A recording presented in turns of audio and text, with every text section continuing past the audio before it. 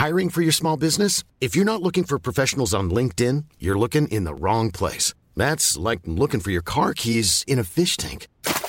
LinkedIn helps you hire professionals you can't find anywhere else, even those who aren't actively searching for a new job but might be open to the perfect role. In a given month, over 70% of LinkedIn users don't even visit other leading job sites. So start looking in the right place. With LinkedIn, you can hire professionals like a professional. Post your free job on linkedin.com/people today. Ready to pop the question? The jewelers at BlueNile.com have got sparkle down to a science with beautiful lab-grown diamonds worthy of your most brilliant moments. Their lab-grown diamonds are independently graded and guaranteed identical to natural diamonds, and they're ready to ship to your door. Go to BlueNile.com and use promo code LISTEN to get $50 off your purchase of $500 or more. That's code LISTEN at BlueNile.com for $50 off. BlueNile.com, code LISTEN.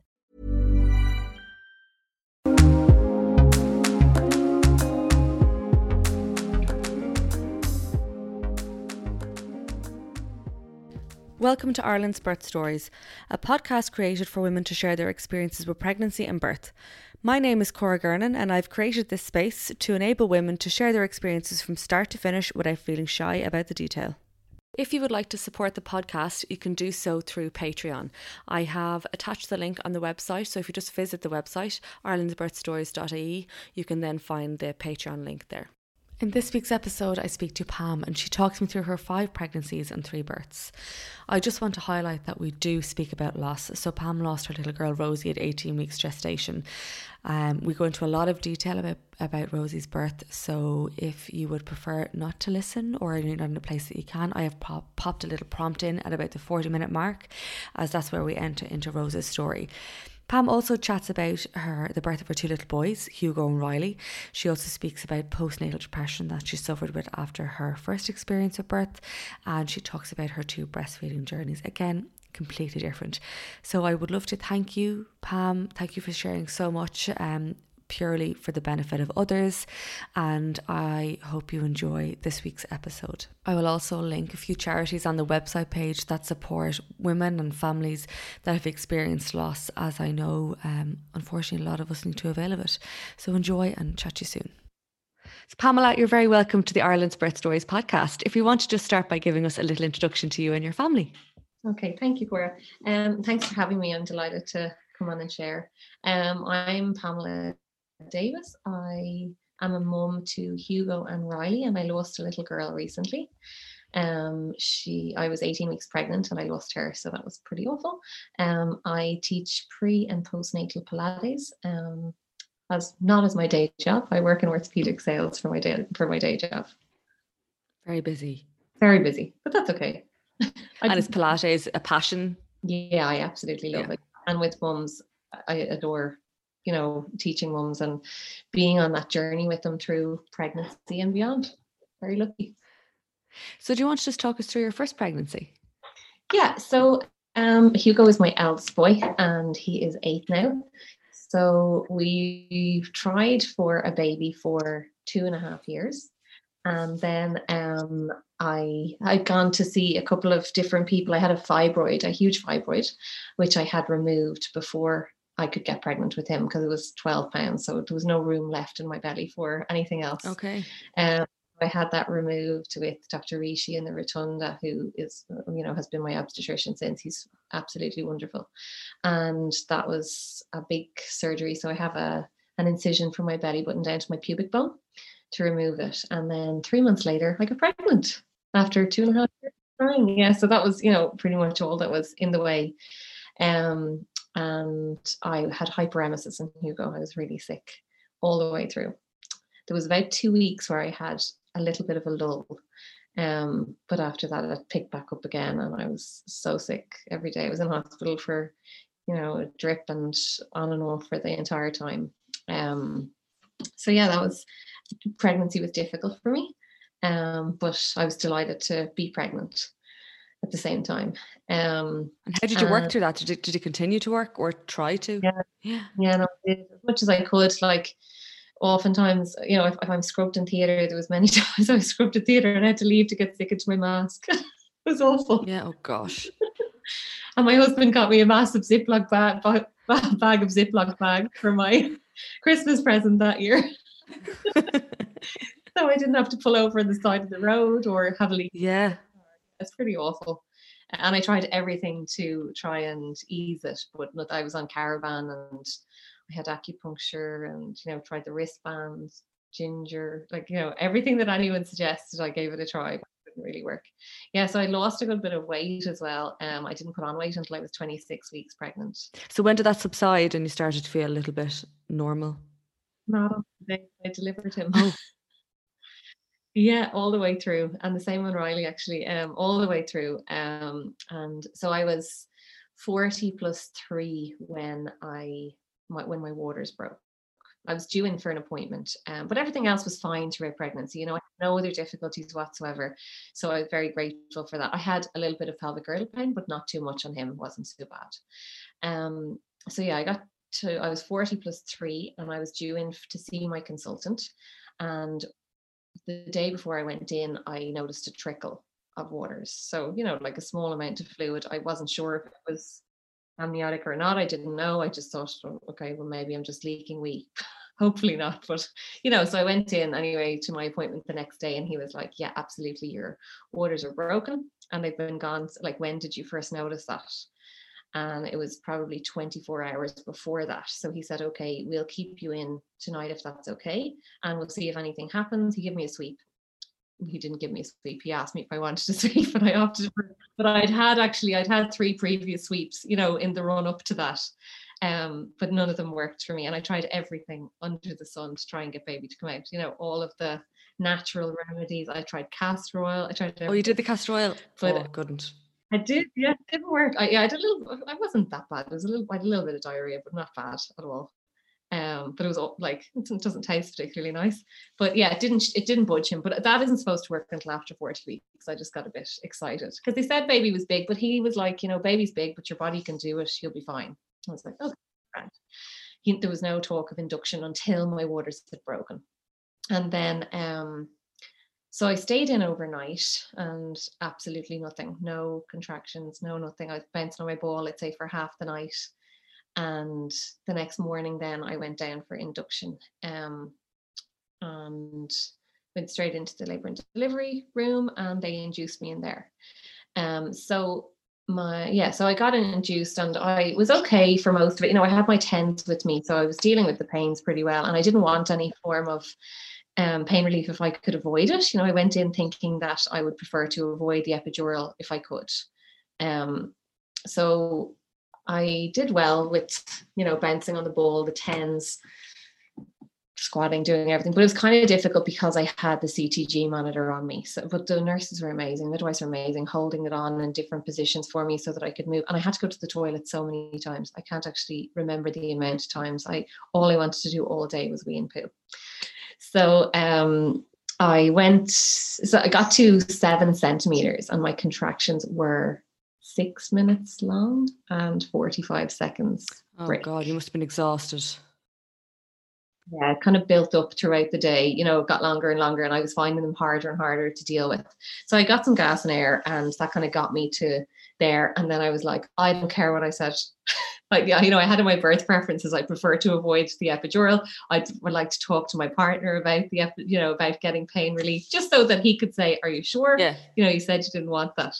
So I said, I want the epidural. And they were like, okay, it says here that you want to talk to your partner about it. And he was sitting, he was like, I'll never forget it. I looked across the room and he's sitting back in the chair with his legs up on the ball, kind of bouncing them. Yeah. And I was like, does he look like he's in pain? Get me the epidural now. So it took a good few contractions for them to get it in because my breaks were so short in between. But I was high as a kite on gas and air as well. Like, it really goes to my head. Some of the things that I said to the anaesthetist, and it came back to bite me in the bum as well, because I work with some orthopedic surgeons who she worked with. Right. And I was saying, like, do you know such? And she goes, yeah. And I was like, freak. And my husband was like, stop talking. I was like, okay. Hopefully there's no orthopedic surgeons listening to this, but if they do, it's fine. Yeah. So that was really entertaining. And I heard a couple of weeks later at a conference that somebody had an anaesthetist had a patient who knew orthopedic surgeons. was me, yeah. So I got the epidural, and so because I had the surgery previously, he said, the consultant was like, I don't want you to be completely numb, because if anything, he's like, I want you to feel still in case you feel anything abnormal. Right.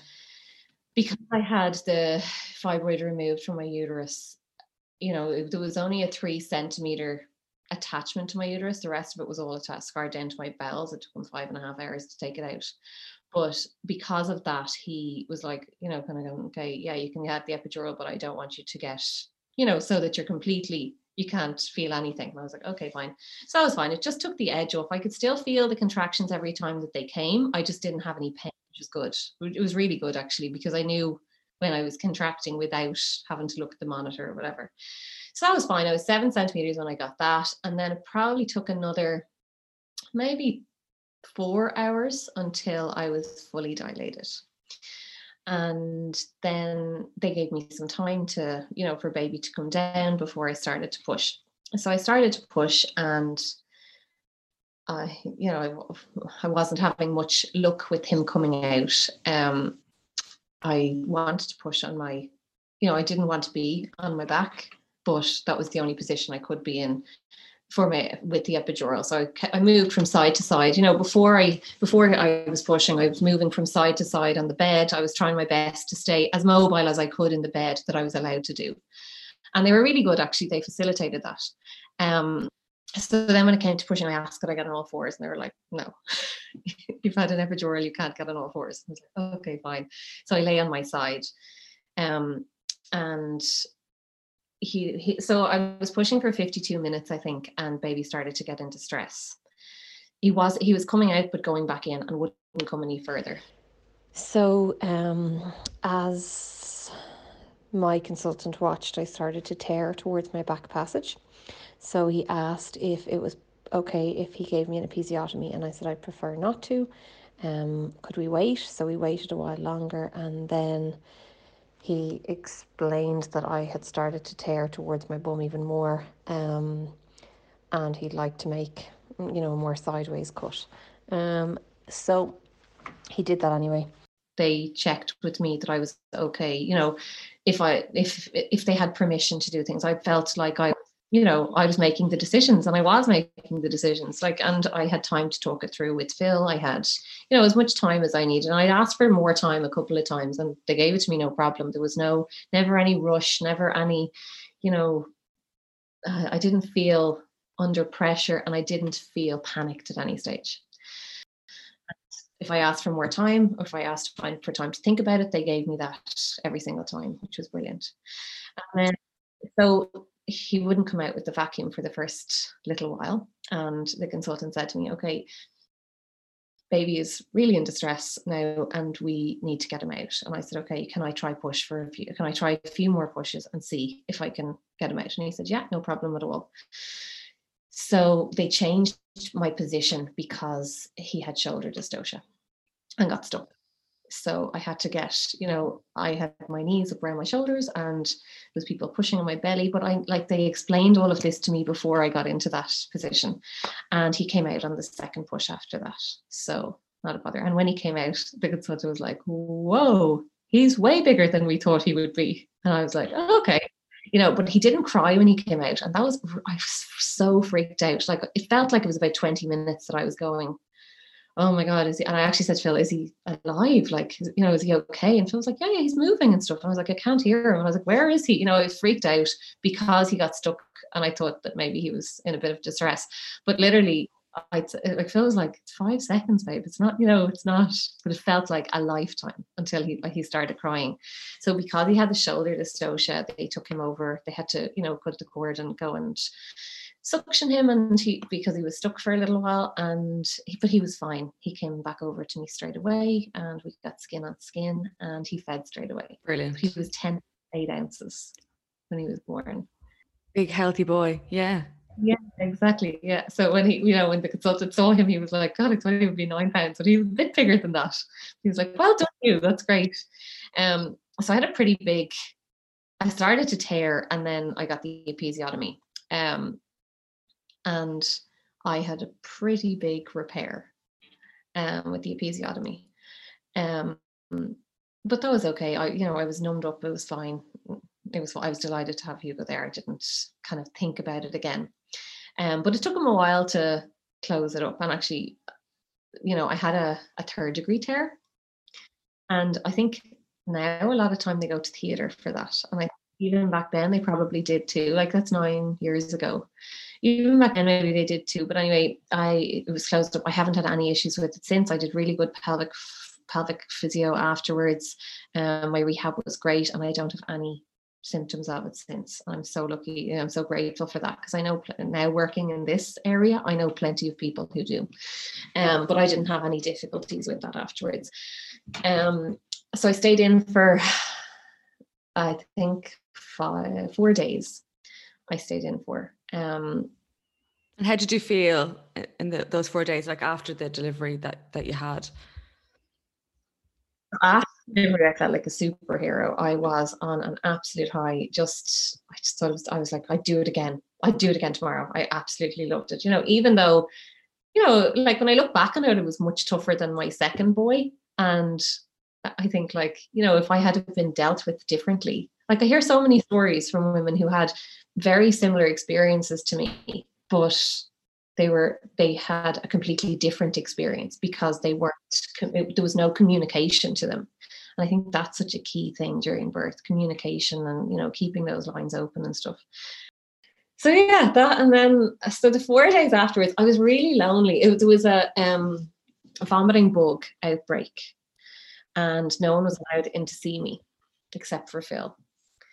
And I really missed my mum and my sister and, like my friends and everything else. And I really, really missed them. So Hugo fed really well the first 2 days. And then he was very sleepy after that. And the lactation consultant, who was a lovely, lovely lady. She was an Indian lady, actually. Really, really lovely lady. Like, one of those people that you meet instantly and think, oh God, I'd like to hug her. She's so lovely. And she was so helpful. And, he was feeding fine when I left the hospital. And then I got home and it was a different story. So I got home and he wasn't feeding well at all. And I was, bouncing on the ball, trying to keep him calm while trying to feed him. It was a nightmare. Like, I'll never forget it as long as I live. And I was like, he couldn't eat. He was hysterical, screaming like really, really badly, crying. And my husband was like, what do you want to do? And I said, I don't know. And my mum was like, if you wanted to, you could give him a bottle, or you can continue trying to feed him, or feed him and give him a bottle, or see what you think. And I was like, okay, fine. So that lasted, struggling to get my breast into his mouth lasted probably another day and a half. And my sister was like, I'm never having another child again. You've made up my mind. She came in the next day and I was sitting on the ball topless with milk leaking.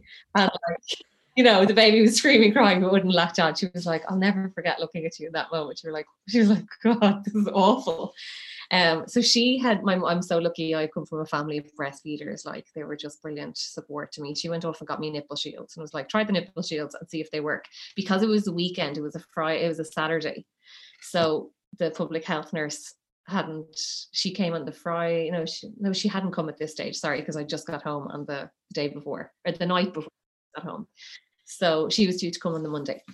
And so I got the nipple shield and they definitely helped. So the public health nurse came on the Monday and was like, I think he's got a little tongue tie. We'll go, the lactation consultant for the area was like in my local healthcare or HSE center. Helena, she was just amazing.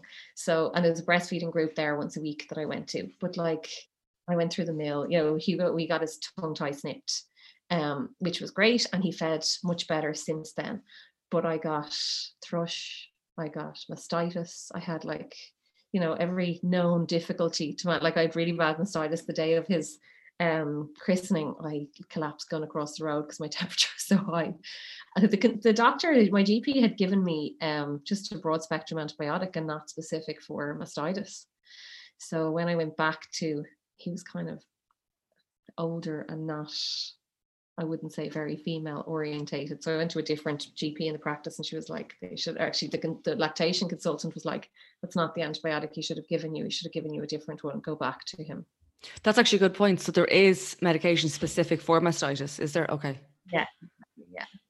So I went back and got that, and like it cleared up in a couple of days, but I kind of got it on and on. I struggled with my supply. I'd oversupply kind of after that. And if I didn't feed on time, or, I just kind of felt those lumps build up, but I knew what to look for after a while. But it was my first time doing it. I gave myself a break as well. But so the public health nurse came on the Monday then. I'm kind of skipping ahead a little bit. Sorry. The public health nurse came on Monday and visited me, and everything was fine. Baby was great. I was great. There was no bothers. But she recommended I go see the lactation consultant, which I did. So Phil went back to work then, I think the following week, and she came to visit me, and I cried my eyes out the entire time. I just felt, I don't know, I was so emotional, and I cried my eyes out. And she was like, it's okay, this is normal, mums feel like this, and it's just at a very emotional time, and your body is trying to regulate the hormones and stuff, and that was fine. And she called back the next day, and I cried my eyes out. And she called back the next day. She came to me for like 10 days in a row, every day. And, just to make sure that I was okay. And I kind of, I kind of started feeling better in myself.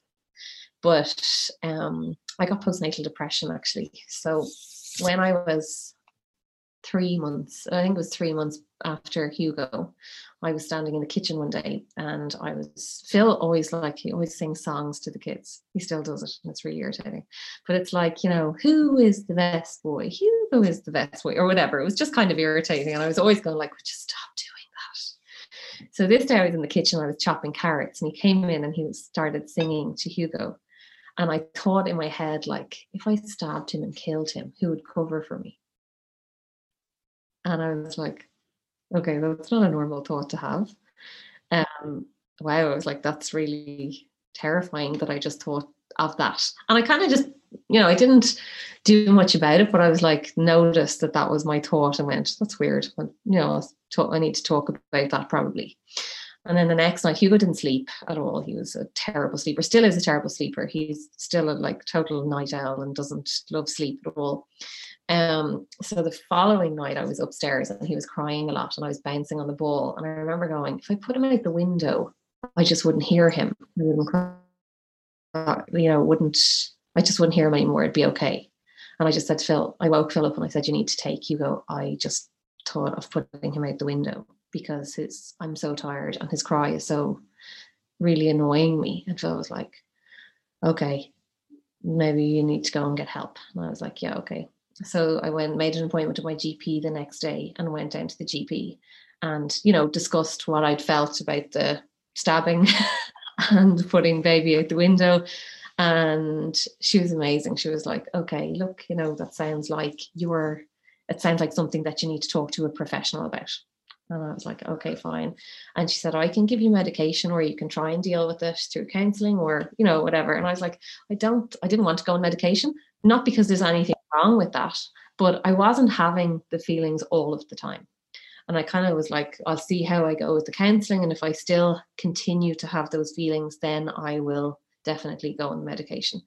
So I went to counselling, and I went to counselling for, I probably went for 3 or 4 months, but I went twice a week at the start, and then it kind of slowly started to wean it down.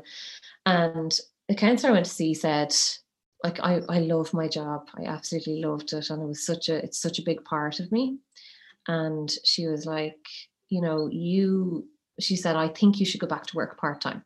She was like, that might sound like a strange thing for me to say because you're suffering from postnatal depression. But she said, I think part of it is you not having control over anything.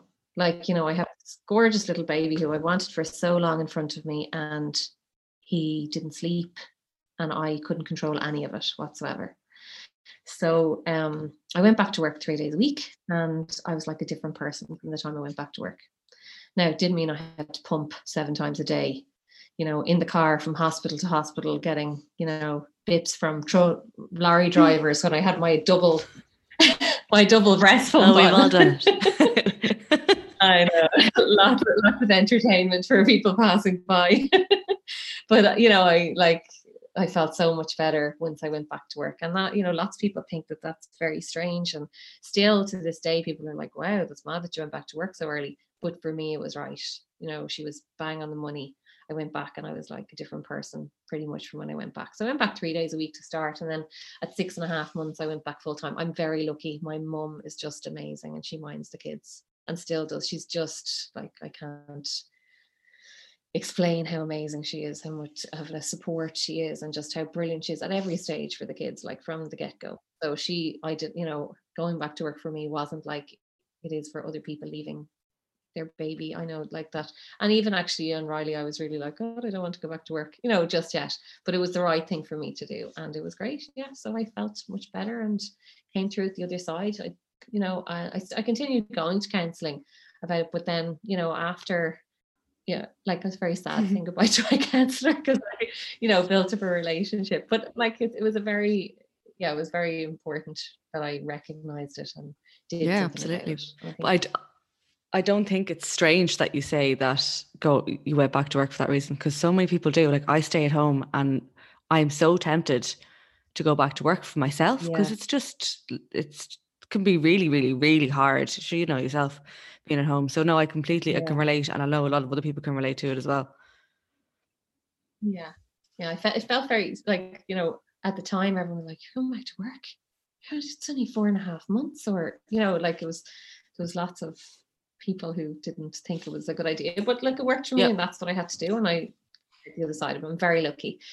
So then after Hugo, we because he didn't sleep, I think, for so long as well, I was put off kids for a while. So when about 3 years after Hugo, or maybe 2.5 years after Hugo, like when I think he was 2.5 or 3, we tried again, and I got pregnant the first time we tried, and I had a miscarriage. So I got to, I went for my early scan and there was a heartbeat there, and I went back then for a 9-week scan, it was a 9-week scan, and they said that it had stopped growing, but there was still a heartbeat. So I had to wait an extra week and come back and see whether the heartbeat kept going or whatever. And that was pretty tough. Like, that week wait to see was hard, even though they said that it had stopped growing. I hadn't held out much hope, but at the same time, I think you always hope, it's normal. It's a normal human thing to do. So we went back the week later and the heartbeat had stopped. So I took, the tablets and I opted to stay at home. So he was like, you can come in and you can do it in the hospital, or you can take the tablets and go home, whatever you want. So I opted to go home.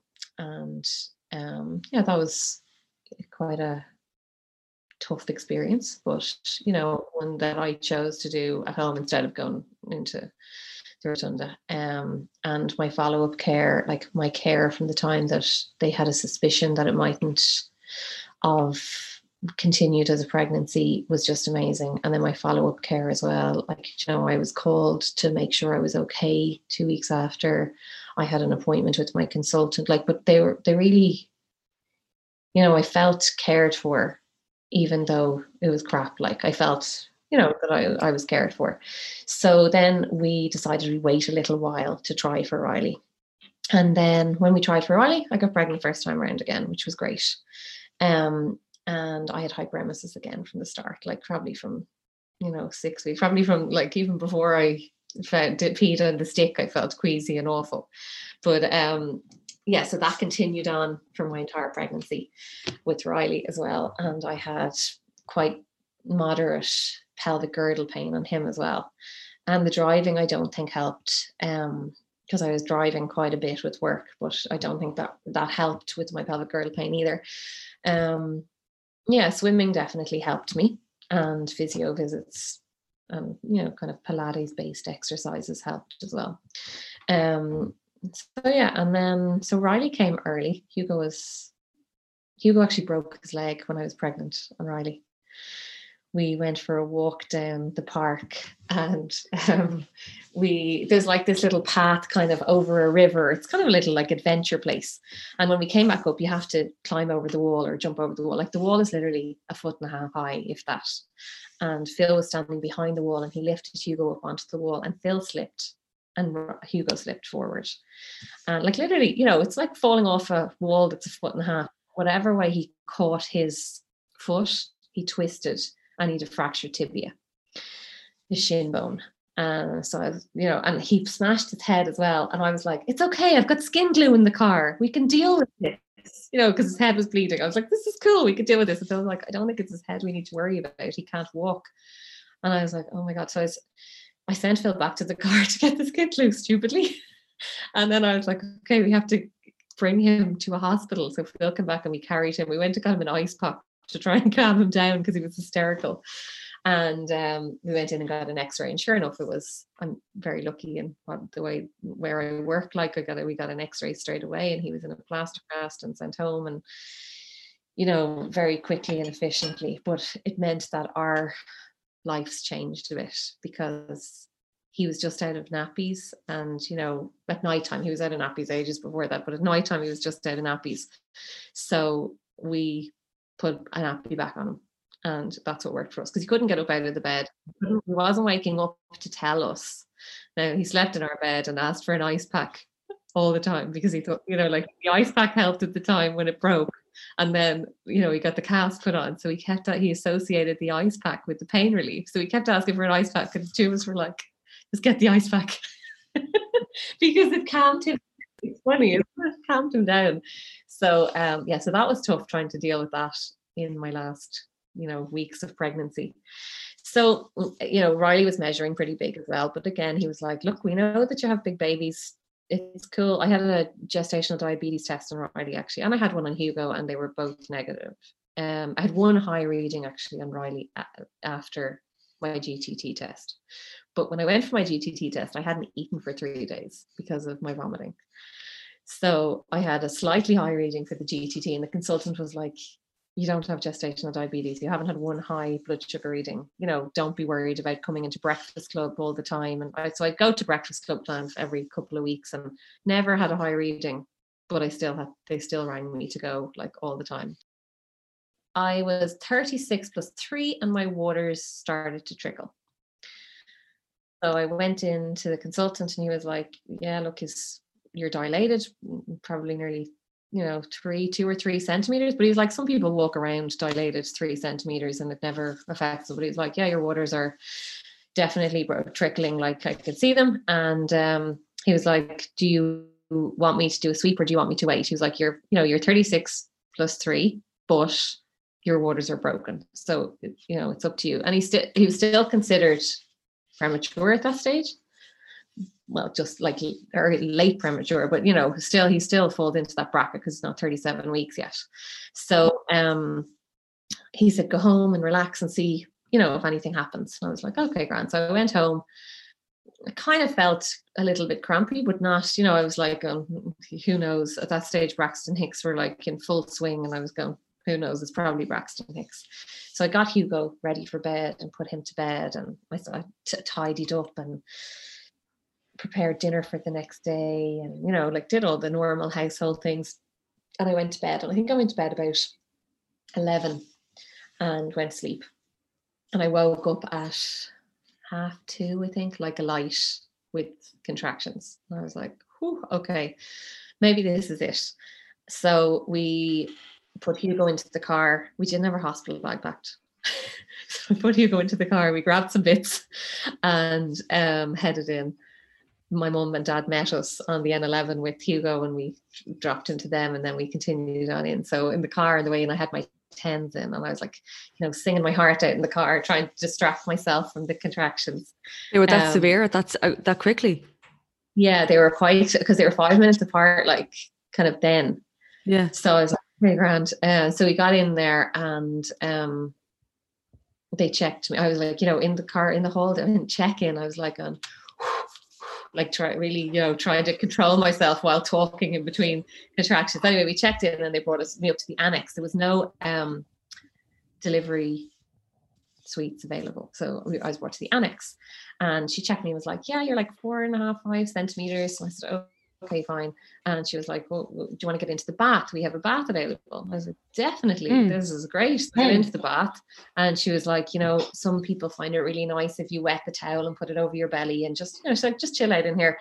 She turned the lights down low, and just there was a light over the mirror that was still on, and I had my gentle birth tracks and some music as well. I kind of alternated between them. So that was great, and I loved the bath. I stayed in there probably for an hour or 40 minutes or so, but the contractions really ramped up. And I feel like his favorite part of this was like, he said, my favorite part was when you were in the bath, you looked over at me and you went, I'm not a wuss, but these are bloody painful. And he was like, okay, do you want me to do something? Or I was like, nope, just leave me alone. So I got out of the bath and, got my jammies on, and I went for my stair climbing. I walked up and down the stairs in the rotunda, sideways, backwards, forwards, and saying, buck, buck, buck, buck, buck, buck, buck, buck, buck, the whole way. That was my mantra. And like all of my breathing that I'd practiced and everything, my nose was blocked, so I couldn't do my wave or my ocean breath that I'd practiced for the whole of pregnancy. My nose was so blocked. And actually the first time as well, my nose was so blocked, I couldn't breathe through my nose. And I practiced that yogic, breathe in through your nose and breathe out. I couldn't breathe. It was like, it was good you wasted so much time doing that. So yeah, my mantra was the fuck for the whole time. So yeah, and then I went in, I was like, I think I had my TENS back on at that stage, obviously, and I went back in, I was like, I must have been in transition looking back on it now, because I was like internally going, I don't know if I can do this. This is ridiculous. Like, I think maybe I'm going to need to get the epidural again. I really wanted to do it by myself. And, I was really like fighting with myself internally. Are you okay? I was like, yeah, I'm fine. I didn't say out loud, I don't think I can do it, because I was like, I'd convinced myself so much that I was able to do this. Before I went in, I was like, if I say that out loud, he's going to be like, she's a lunatic. But and then like that lasted not very long, and I said to the midwife, I need the gas and air, and she was like, okay, yeah, I can get you the gas and air. So she gave me the gas and air, and I took a breath, and I said, it's not working. And she goes, give it a minute. And I was like, it's not plugged in. And she was like, oh God, I'm so sorry. So by the time she had it hooked up, I was like, no, there's no time. I need to push. She was like, what? I push it. She goes, oh, I said, can you check if I can push her? And she was like, you can't have the baby here. I was in the annex still. She was like, I'll have to get the other midwife, because I think she was a junior midwife. So she went and got the other one. And the other one came in and took one look at me. She didn't even need to check me. And she said, okay, I'm getting a wheelchair. So she got the wheelchair, and she was like, listen to me. You are not to push. And I was like, okay. And she was like, you are in control of your body. You are not to push. You just hang on. We'll be there in a second. Just hang on. I was like, okay. So she put me in the wheelchair, and we're going in. I was like, I'm sorry, I'm pushing. Because you can't control it. It's too hard. So I got in, climbed up in the bed, and turned on my side. And I'd say 3 or 4 pushes later, Riley came out. Brilliant. Shot out, like absolutely shot out. But I said to Phil, give me your hand. And the midwife thought I said, give her a hand. And she goes, I've done this once or twice tonight already. I was like, oh, not you, him, give me your hand. So he shot out. He was 9 pounds, 10 ounces. And so he shot out straight to skin, left cord attached. And after a little while, the cord got cut. Phil didn't want to cut it. He had no interest in cutting it.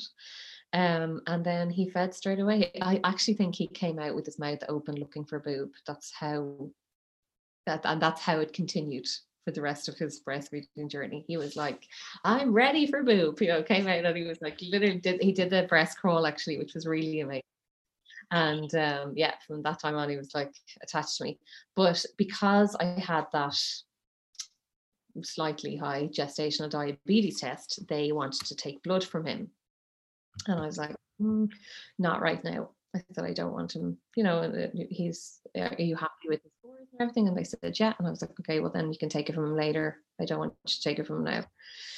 So that was fine. And then I went back to the ward and with lots of skin to skin time with him. And Phil had skin to skin time with him. Both of them, actually. Phil did skin on skin with both of them. It was fine. And I stayed in, my mum and my sister came in. Yay, this time. They were excited to come in, which was great. And they came in for a visit. And then I went home. So he was born at 6:35 in the morning. And I went home the following morning at 11. Like not that day, but the following day at 11. But Hugo came in to collect him with Phil. His broken leg on his pram, on his stool on the back of his pram, like Lord Muck came in to collect. It's just like it's the nicest thing ever, that sibling, the first time they meet and seeing them interact. I'll tell you, my heart was like bursting. So forward. And then my little journey with him was just completely amazing. Dream feeder, he was a dream sleeper, he was just the best baby, the chubbiest, most delicious baby. It really was. I was looking back at photos of him the other day and I was like, God, he was just so delicious. Smiley Riley, he has, he smiled when he was little and he's still so smiley, wakes up singing happy every day and goes to bed happy every night. He's really just, the two of them are just brilliant. So that was Riley. And I fed Hugo for a year and I fed Riley for 2 years, which was great. I loved it. Loved breastfeeding. I was so sad when I gave up. And how did you find, so that's quite a long time for someone who went back to work as well. So how did you find that? Morning and night I fed him.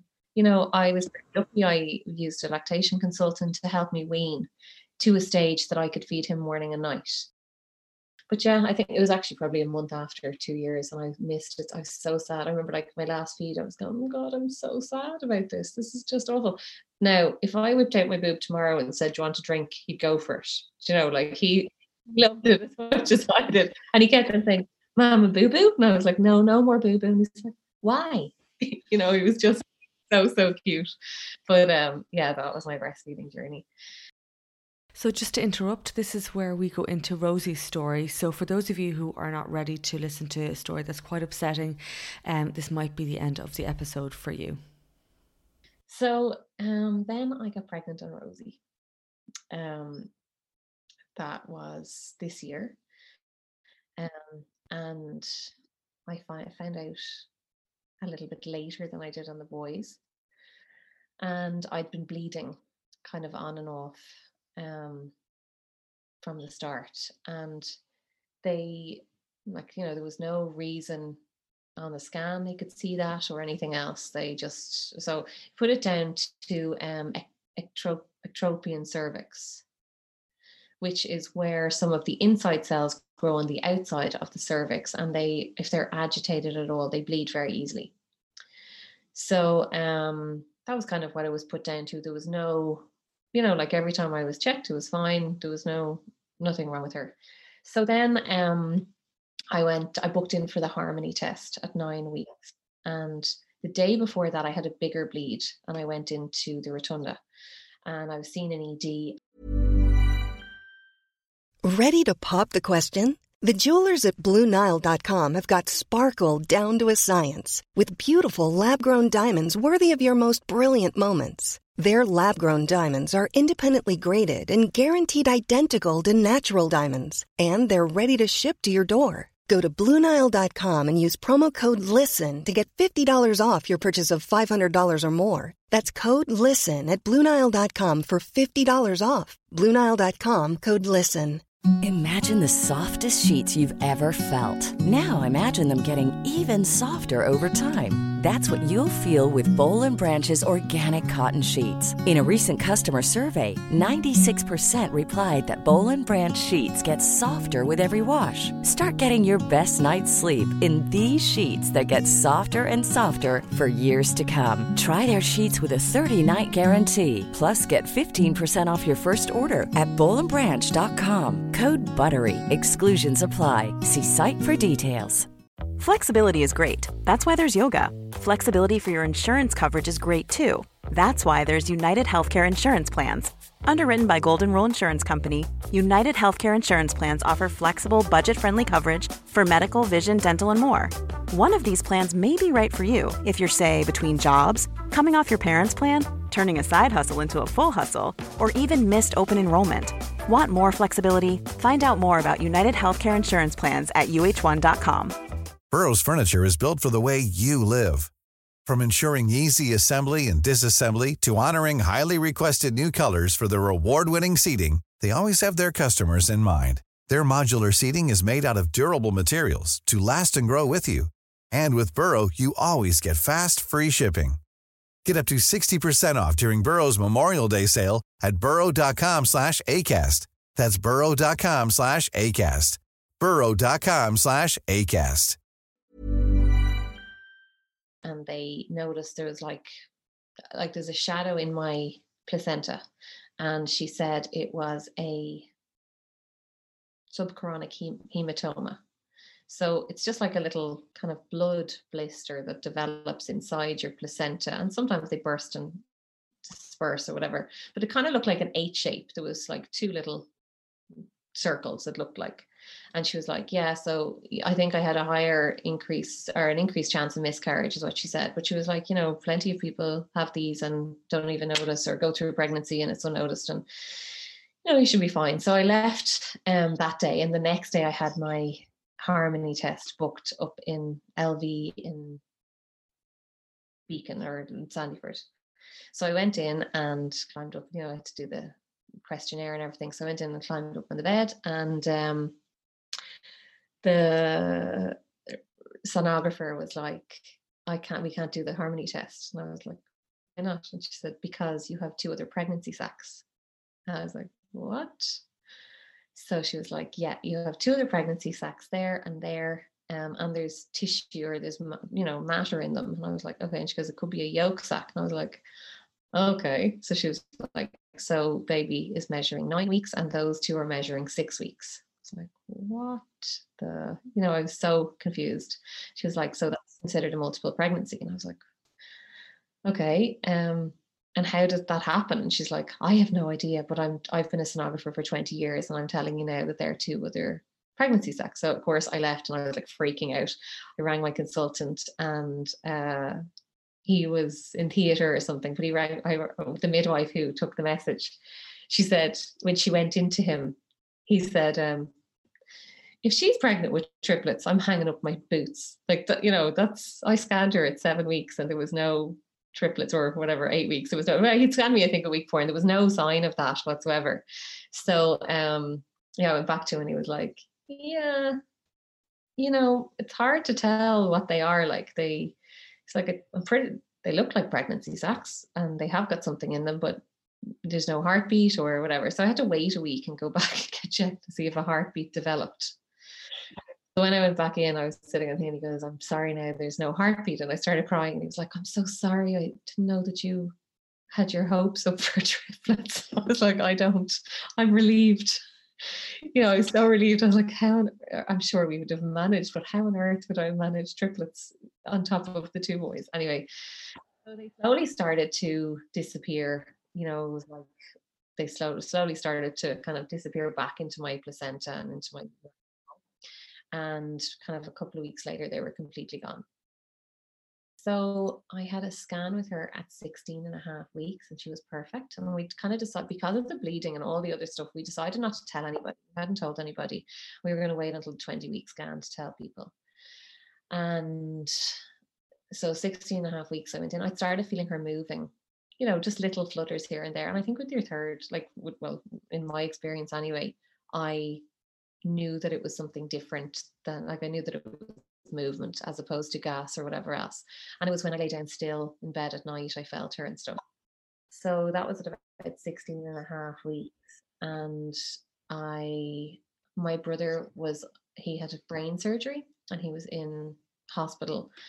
And he'd come home and there'd been a big, he had to go back into hospital. He had chemical meningitis and so there was a lot of kind of stress that day, and not obviously for me personally because he's my brother, but I wasn't around or involved in it. But it was, I kind of probably was worried about that and not listening to my body so much or whatever. But I lay down in bed and I was like, Phil, I can't feel her. And he was like, what do you mean? And I said, I haven't felt her move today. And he was like, oh, okay. And he was like, well, maybe she's you know, he's like, would she be sleeping? Or I was like, I don't know. So I rang the rotunda and they said, yeah, you're still very early for movement, but if you want to come in, you're welcome to come in.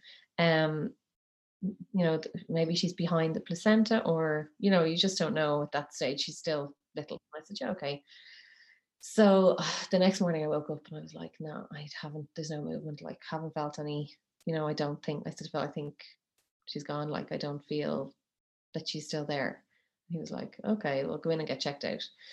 So Hugo had to get a COVID test the day before. So Phil couldn't come with me, regardless of whether he was allowed to or not. He couldn't come with me.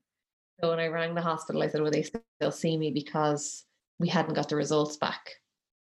So they said, yeah, of course, we'll put you into an isolation room straight away. And I was like, okay, grand. So I went in and was brought into an isolation room straight away. And there was an advanced practitioner came in to the room. And she just said, you know, like, what's going on, honey? And I was saying, you know, I had felt her moving and I can't feel her anymore. And, you know, I want to just check that she's okay. And she was like, yeah, you're still very early to feel movement. And, you know, maybe she's behind the placenta, but we'll have a look and see. And she put the scanner on my tummy and she was just like, the tears came into her eyes straight away. She was like, and, you know, like, you know, I could see how flustered she was. I kind of, because I'd prepared myself for it, I wasn't shocked. Like, obviously I was still devastated, but I was like, she's like, I can't, oh my God, I can't, I'm so sorry, but I can't see a heartbeat. And I said, yeah, I kind of thought that. And she was like, I'm going to go and get a consultant. You know, are you okay here while I go and get a consultant? And I said, yeah, of course. Like, she was so lovely. She was just so lovely and so compassionate. And, you know, like, I can't explain how nice she was. So she went off and got the consultant. The consultant came back in and scanned me and was like, yeah, I'm really sorry, but there's not a heartbeat. Do you want your husband to come in? And I said, he's not here, actually. Actually, the advanced practitioner asked that as well. I said, he's not here, he's at home. And she was like, I'm so sorry.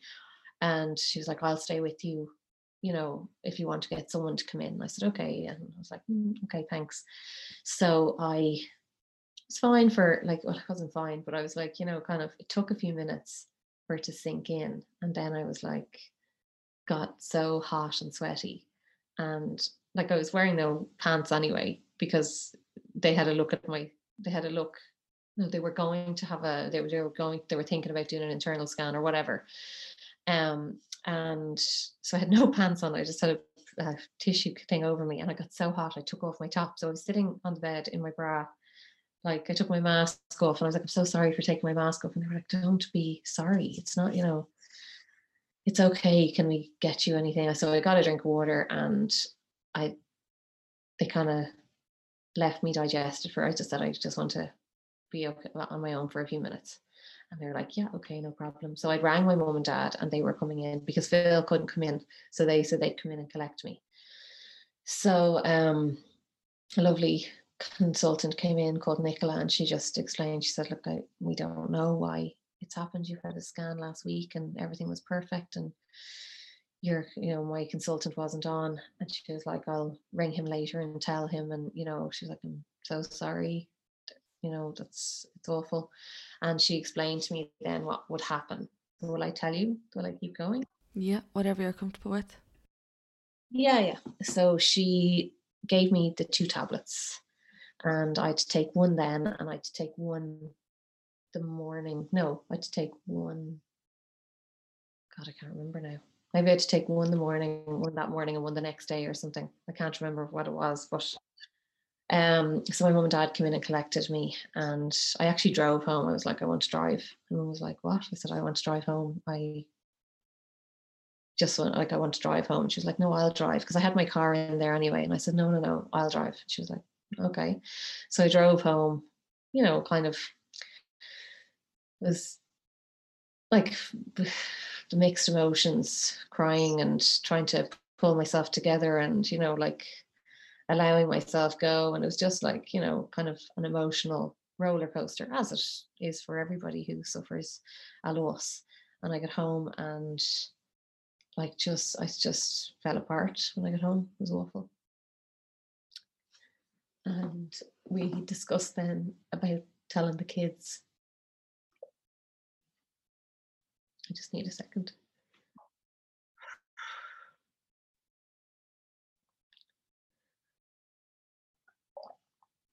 I've said it out loud so many times and it's still like, that still gets me. So we discussed telling the kids, and we went into the bedroom, and I just said, guys, there's something that I need to tell you. And I said, baby Rosie wasn't well and her heart stopped beating. And he goes like, does that mean she's dead? I said, yeah, it does mean she's dead. Kids, like, they're just so, they say it as they see it. I said, yeah, it does mean she's dead. And he was devastated. Like, the two of them were really upset, right? He was like, he's 4, and he was kind of like, oh, that's really sad, Mum. Poor Rosie. I was like, yeah, poor Rosie. It is really sad. And he was like, poor you, Mum. Are you okay? And I was like, yeah, I'm okay. He was a bit more detached, but Hugo was bawling, crying. He was so upset. And he was like, why did she die? And how did she die? And, he was really, he had so many questions. And I said, we don't know why she died. She just, her heart stopped beating and we don't know why. He was like, okay. So, everybody was so amazing. My family, like, dropping up dinners, but it was still COVID, like, so it's, my friends couldn't come to see me, and that was awful. But my family dropped up dinner, and loads of my friends did drop up meals and drop flowers. Like, my house is like a florist from. I remember you saying that to me, yeah. From one room to the next, so it's like full with flowers and full with food and everything. Like, just, people are just so amazing, so amazing. So that was the Sunday, and then the Monday, we left the kids off school, and we all just hung out together and watched TV, and went and got a takeaway and sat down the beach and ate it. And, it was pretty somber, but it was nice to spend time together. And then Tuesday morning came, and I had to ring and ask for a time to go in, and they said 12 o'clock would be when they'd have the room ready for me. And on the Sunday I was given a card, which is like a card for loss. It has a symbol on it, and when you enter the hospital, you just show people that card and they know exactly what's happening, which is just the most amazing system, if you ask me, because when you don't want to talk to people, that's when you need the card to flash that card. So the boys said goodbye to Rosie that morning, and like, I so many times before that I've said, with hearing of loss from other people, I said, I don't know how people do that. Go in to have a baby and they know that the baby won't be alive. I kept on thinking, God, like, how did I say that so many times? And now it's me. But, like, that's how it goes. It's not, you can't choose if those things happen to you.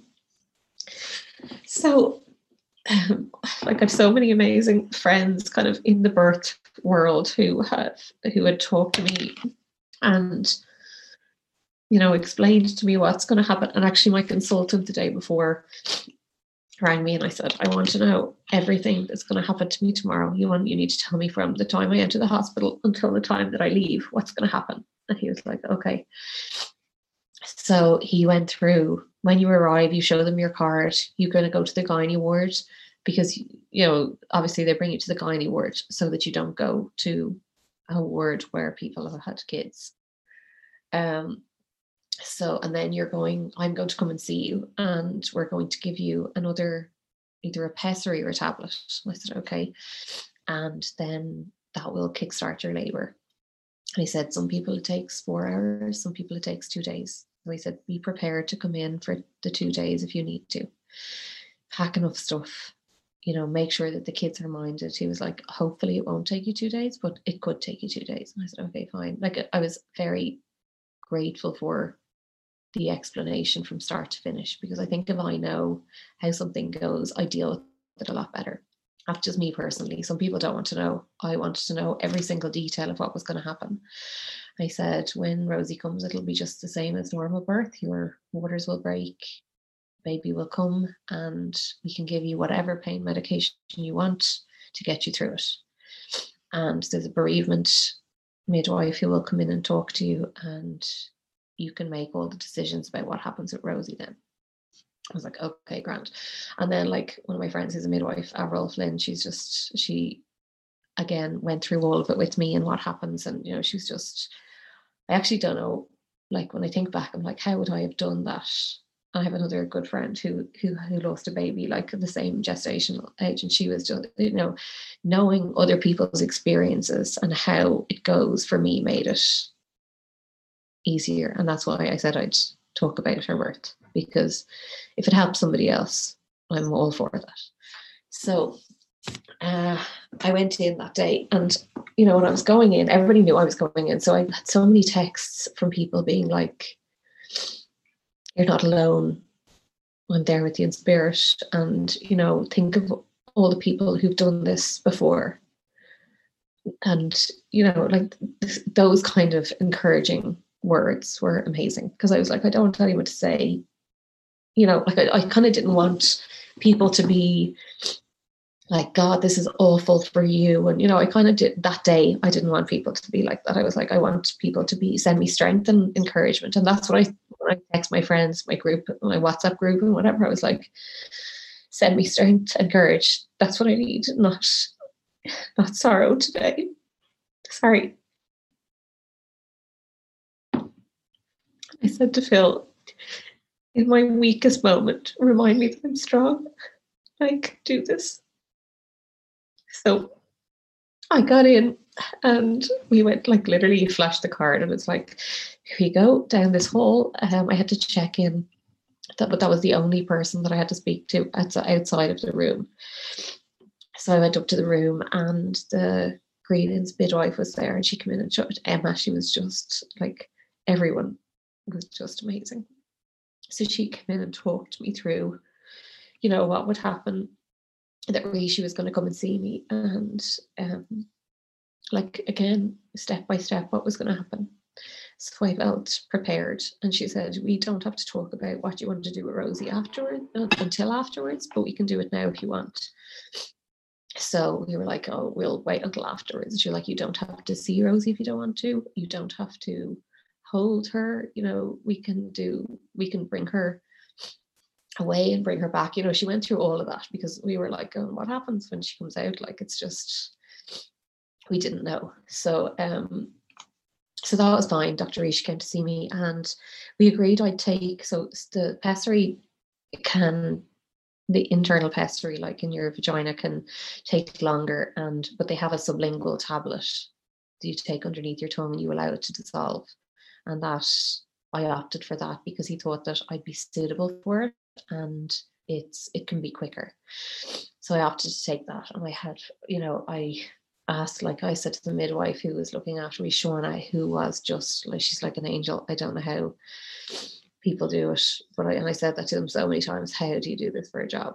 And they were like, it's great. Like, I feel so privileged to be able to help people in their toughest moment. So that I never thought of it like that, you know, but it has to be a calling, because I don't know what else it could be.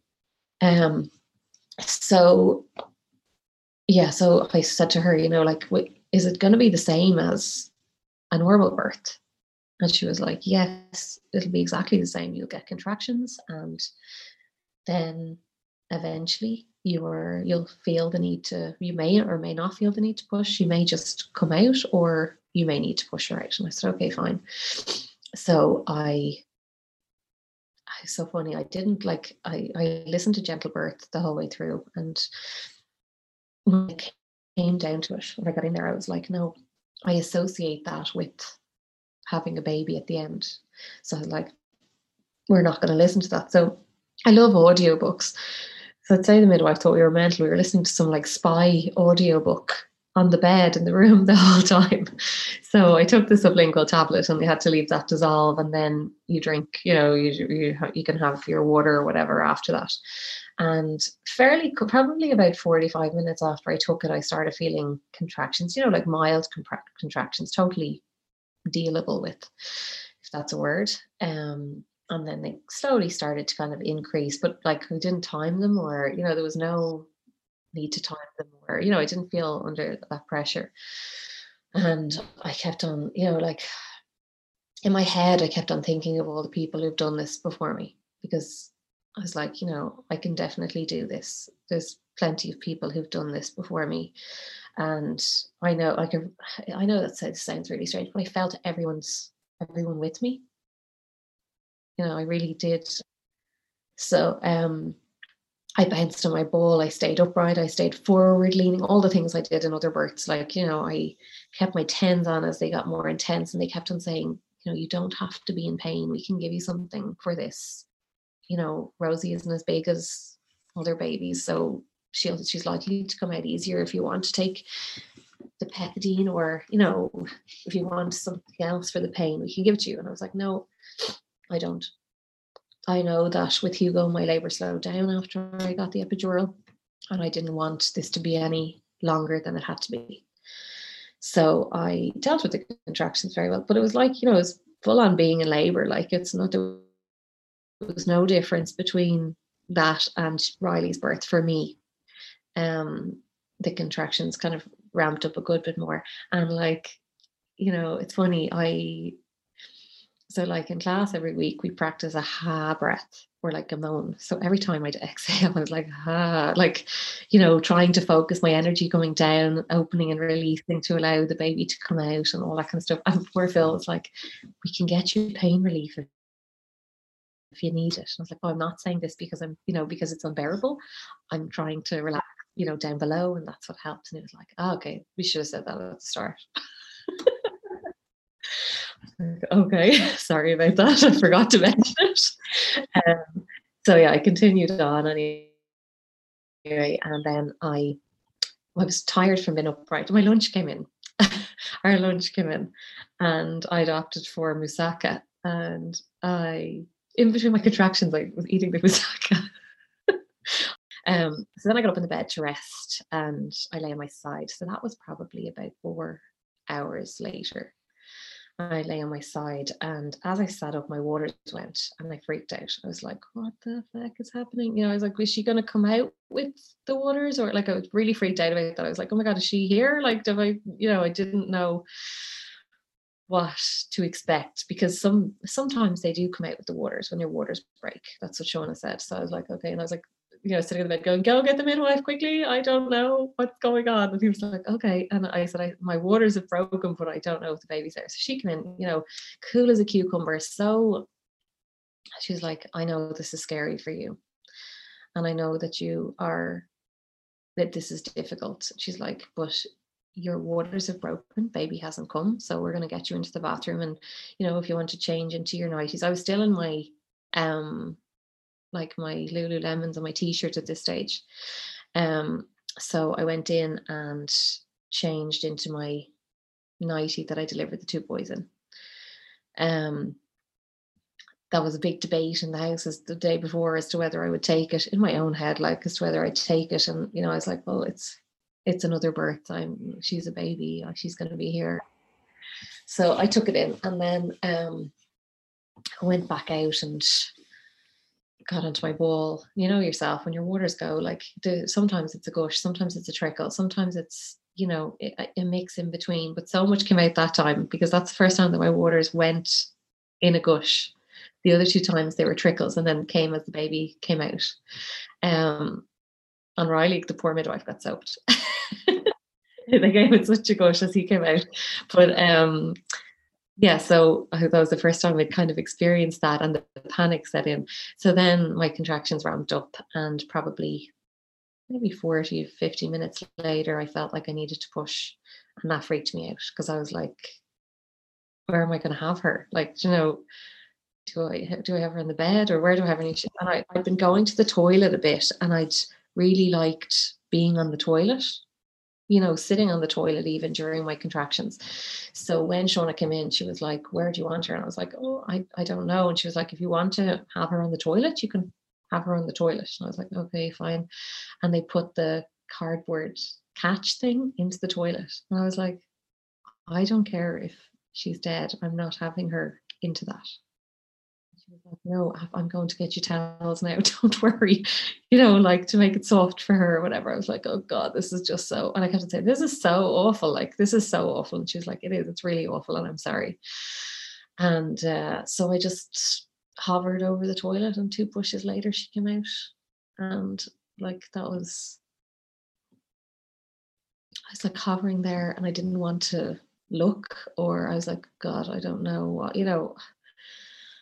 I didn't know if I wanted to see her, or I still hadn't decided. And I looked between my legs, and she was there. She's like so perfect, but so tiny and red. And Sean was like, oh, she's so tiny and so perfect, and she's gorgeous. And she was like, oh, you're such a gorgeous little thing, chatting away to Rosie.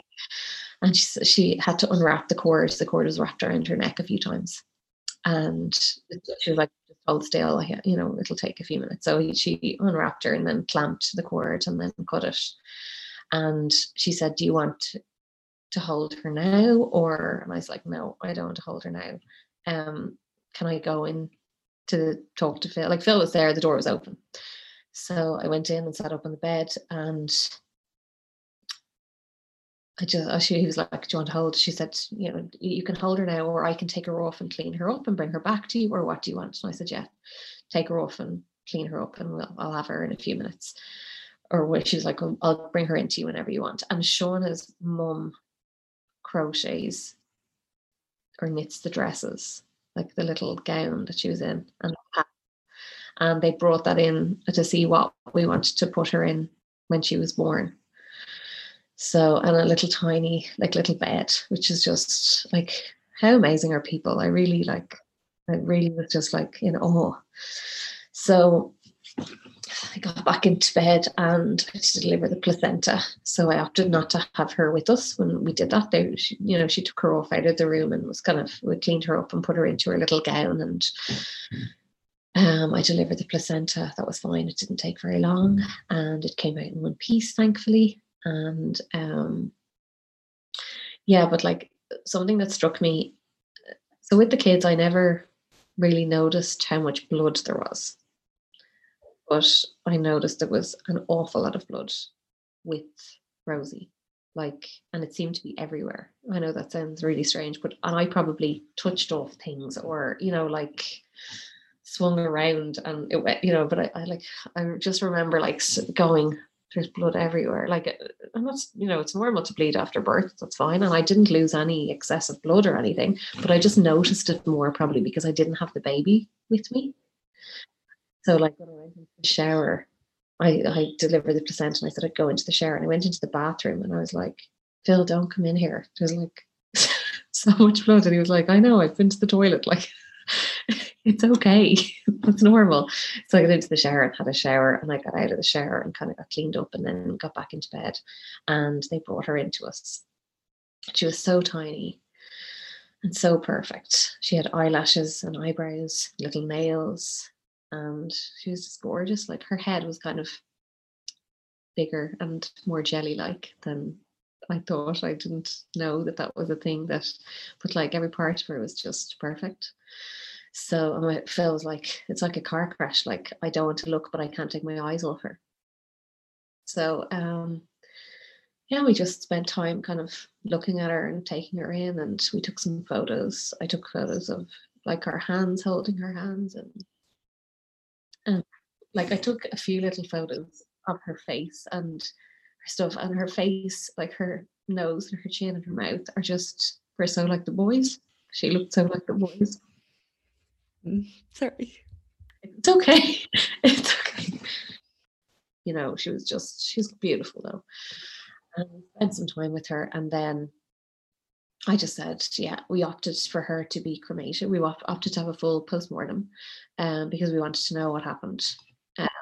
And we said goodbye to her, and she went off, and they said, we'll keep her in the chapel overnight, and if you want to bring her back at any stage, you can bring her back. Or if you want to keep her with you, you keep her with you. They were like, you can be here for as long as you want with her. You can take as much time as you need. You can, it's your choice what you want to do. But we kind of, I think we'd said our goodbyes the day before, almost with the boys. So we said goodbye to her and she went off, and then the grievance midwife came in and went through, whether we wanted her cremated or buried, or we opted to have her cremated, and whether we wanted a ceremony or not. I'm like, it's COVID, so no, we didn't. But we didn't want a ceremony anyway. We decided we'd take her ashes home and have a little service in our house, or like bury some of the ashes in a rose bush or something like that. So we opted not to have that, not to have a ceremony. So she went to the chapel, and then she went for the postmortem the next day. So Dr. Rishi came in and went through everything, went through all the forms that we had to fill in for her postmortem, and how much we wanted it investigated, and all that sort of stuff, which you kind of like, that was something that I didn't even think about when we opted for the postmortem. But yeah, he went through everything, and then I had to stay in overnight, and Phil stayed with me. So we fell asleep on the, wrapped in each other on the bed. And then he got onto the lazy boy and I slept in the bed. But it was so nice to be able to have him with me. And I know some people have gone through miscarriage without their partner, and it's awful. Like, we were sitting in the hospital bed the next day, and I said to Dr. Rishi, I felt in my head like I was going mad. And I said to him, is it normal that I want to have sex with Phil, like, the next day, or be intimate with Phil? And he was like, yes. And I said, is it normal that I feel that I want to have another baby straight away? Like that I want to get pregnant and have a baby now. And he said, it is normal, but it's not ever talked about. He said that when you have a baby, your body produces oxytocin. And when you smell that baby and feed that baby, you get that oxytocin kick. And after you've had a miscarriage, your body craves that oxytocin because it doesn't have anywhere to get it from. So some people find it in being intimate. Some people find it in hugging their children or other other people. And some people, the only thing that will quell that is having another baby. And he's like, you won't, that's something that you have to decide, not now, but at a later date, you can decide whether that's what you need to give your body what it wanted. And like, I actually, I really appreciated that, because I was sitting there going, I am mental. Like, how do I feel like this? I've just lost a baby, and how do I feel like this? And to know that that's normal, and like a chemical craving in your body was something that was so helpful to me, because I was like, and I literally don't think I let go of Phil for 2 days after, and probably actually more than 2 days after that. And Mum and Dad took the kids still, and they went to school, and we just chilled out at home. We watched movies, we cuddled and kissed, we slept, but I literally didn't want to be away from him for a minute after. On the kids, whenever the kids were around, I was like, I wanted to touch them and hug them and smell them, and all of that afterwards. And it's just really interesting that people don't talk about that. Another thing people don't talk about, like, those feelings that you have inside afterwards. But like, at the same time, I really did think I was going mental. And when he said that, I was like, okay, there's an explanation for it. It's okay to feel like this. And I just let myself feel like that then, like, I knew, I was like, Phil, you're in for it. But Phil is so affectionate to me all the time. He's always so kissy and cuddly, and like, wants to hold my hand and sometimes I'm like, get away from me, but and he was like, now I know what it feels like to be you. And then the grievance midwife came, or bereavement midwife, I don't know if I'm saying that right. She gave us Rosie's blanket that she had in her little box, and she gave us her handprints and her feet prints that she'd done up for us. And I asked her like what we should do about the kids. I was like, I kind of felt a bit lost about Like, what do we do with that? You know, how do we do it? Is there things we should look out for, or, you know, will they be okay? And she was like, if you talk honest and openly about it, the kids will see you. She's like, don't hide if you're crying.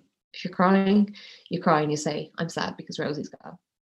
You know, and she's like, that's how you teach the kids to grieve.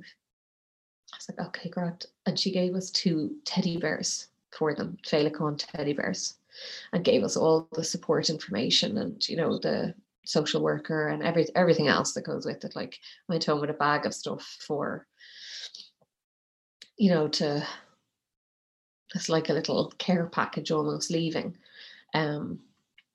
And, you know, I got into the car and I was like, there's no feckin' way I'm giving those teddies to the kids. Like, you know, the 2 of us were like, no feckin' way, because they'll just, you know, like, that'll be worse.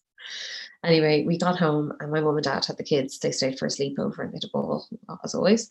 And we got home and the kids came home. And like, the first thing I did, after saying we're not giving them to the kids walked in. I'm like, we got teddies for you from Rosie.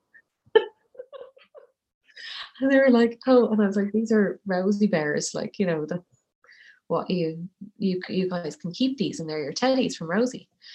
And they were like, they haven't given up the teddy bears. They still hug the teddy bears every night. Like, one of their tail went missing straight away. Riley twisted the tail off.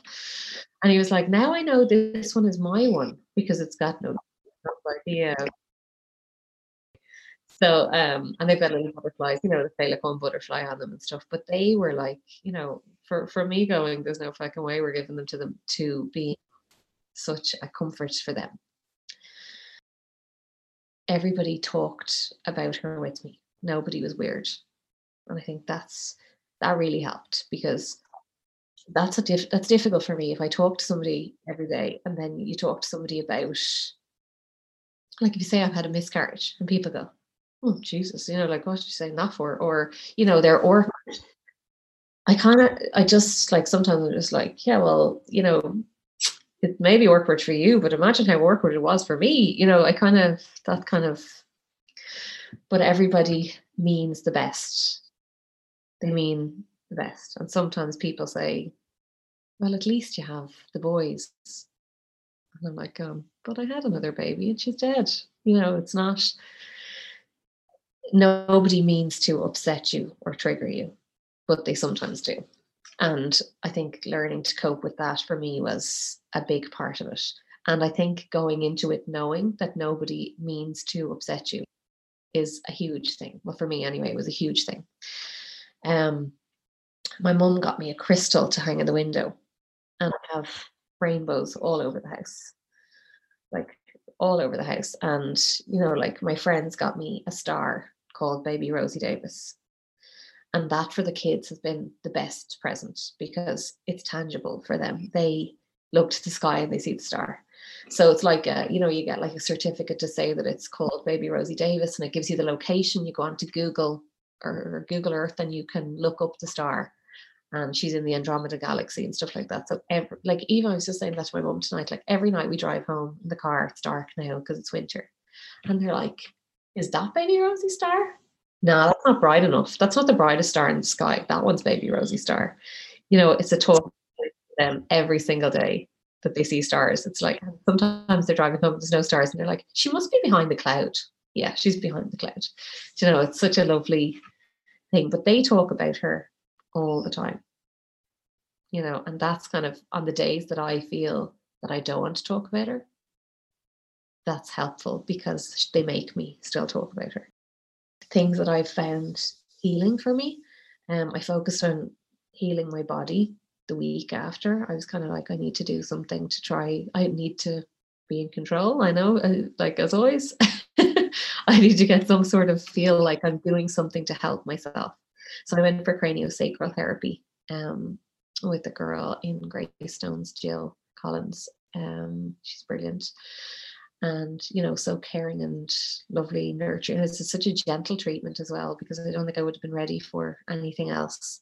I went for acupuncture, and my acupuncturist, as like we were saying earlier on, you know, I got the works. It was like, I got a back massage and my lung point for grief. I got acupuncture. I got moxa.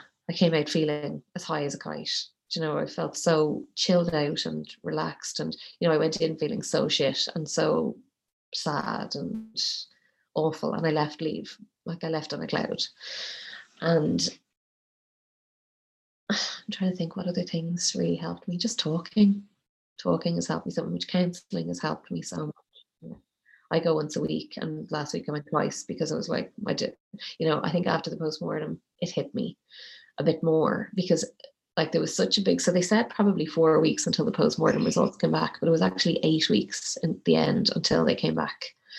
And that's through no fault of anyone. It's just that the labs are overrun with COVID, like testing for COVID and stuff like that. So we went in for the postmortem. Do you want to hear about that or not?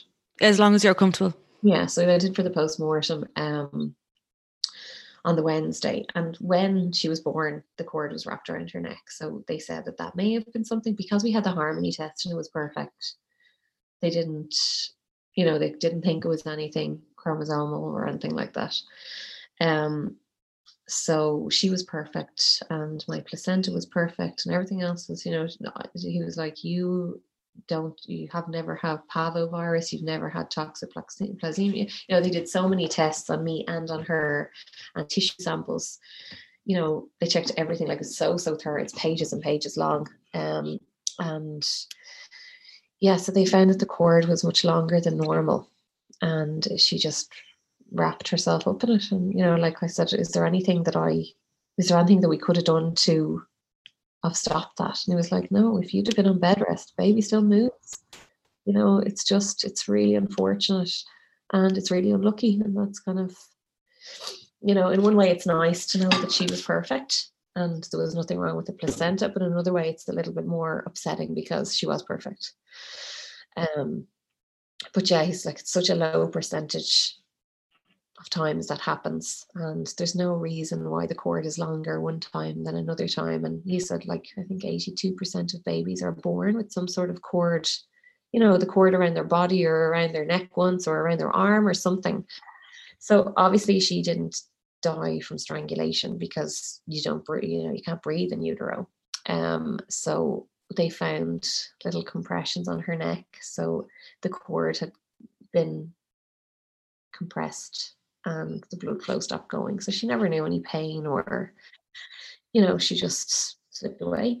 And that's probably, that was a very comforting thing to know as well. So, so she was very loved, and she always will be.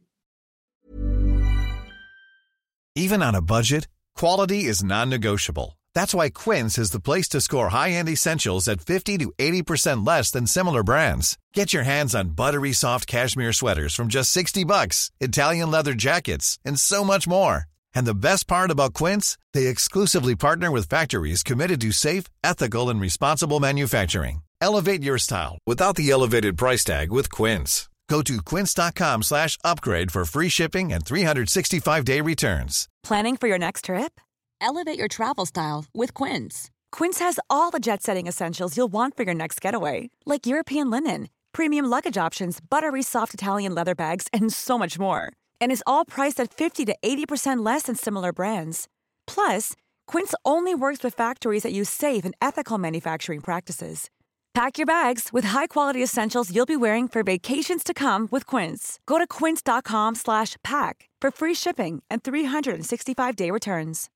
Here's a cool fact. A crocodile can't stick out its tongue. Another cool fact, you can get short-term health insurance for a month or just under a year in some states. United Healthcare short-term insurance plans are designed for people who are between jobs, coming off their parents' plan, or turning a side hustle into a full-time gig.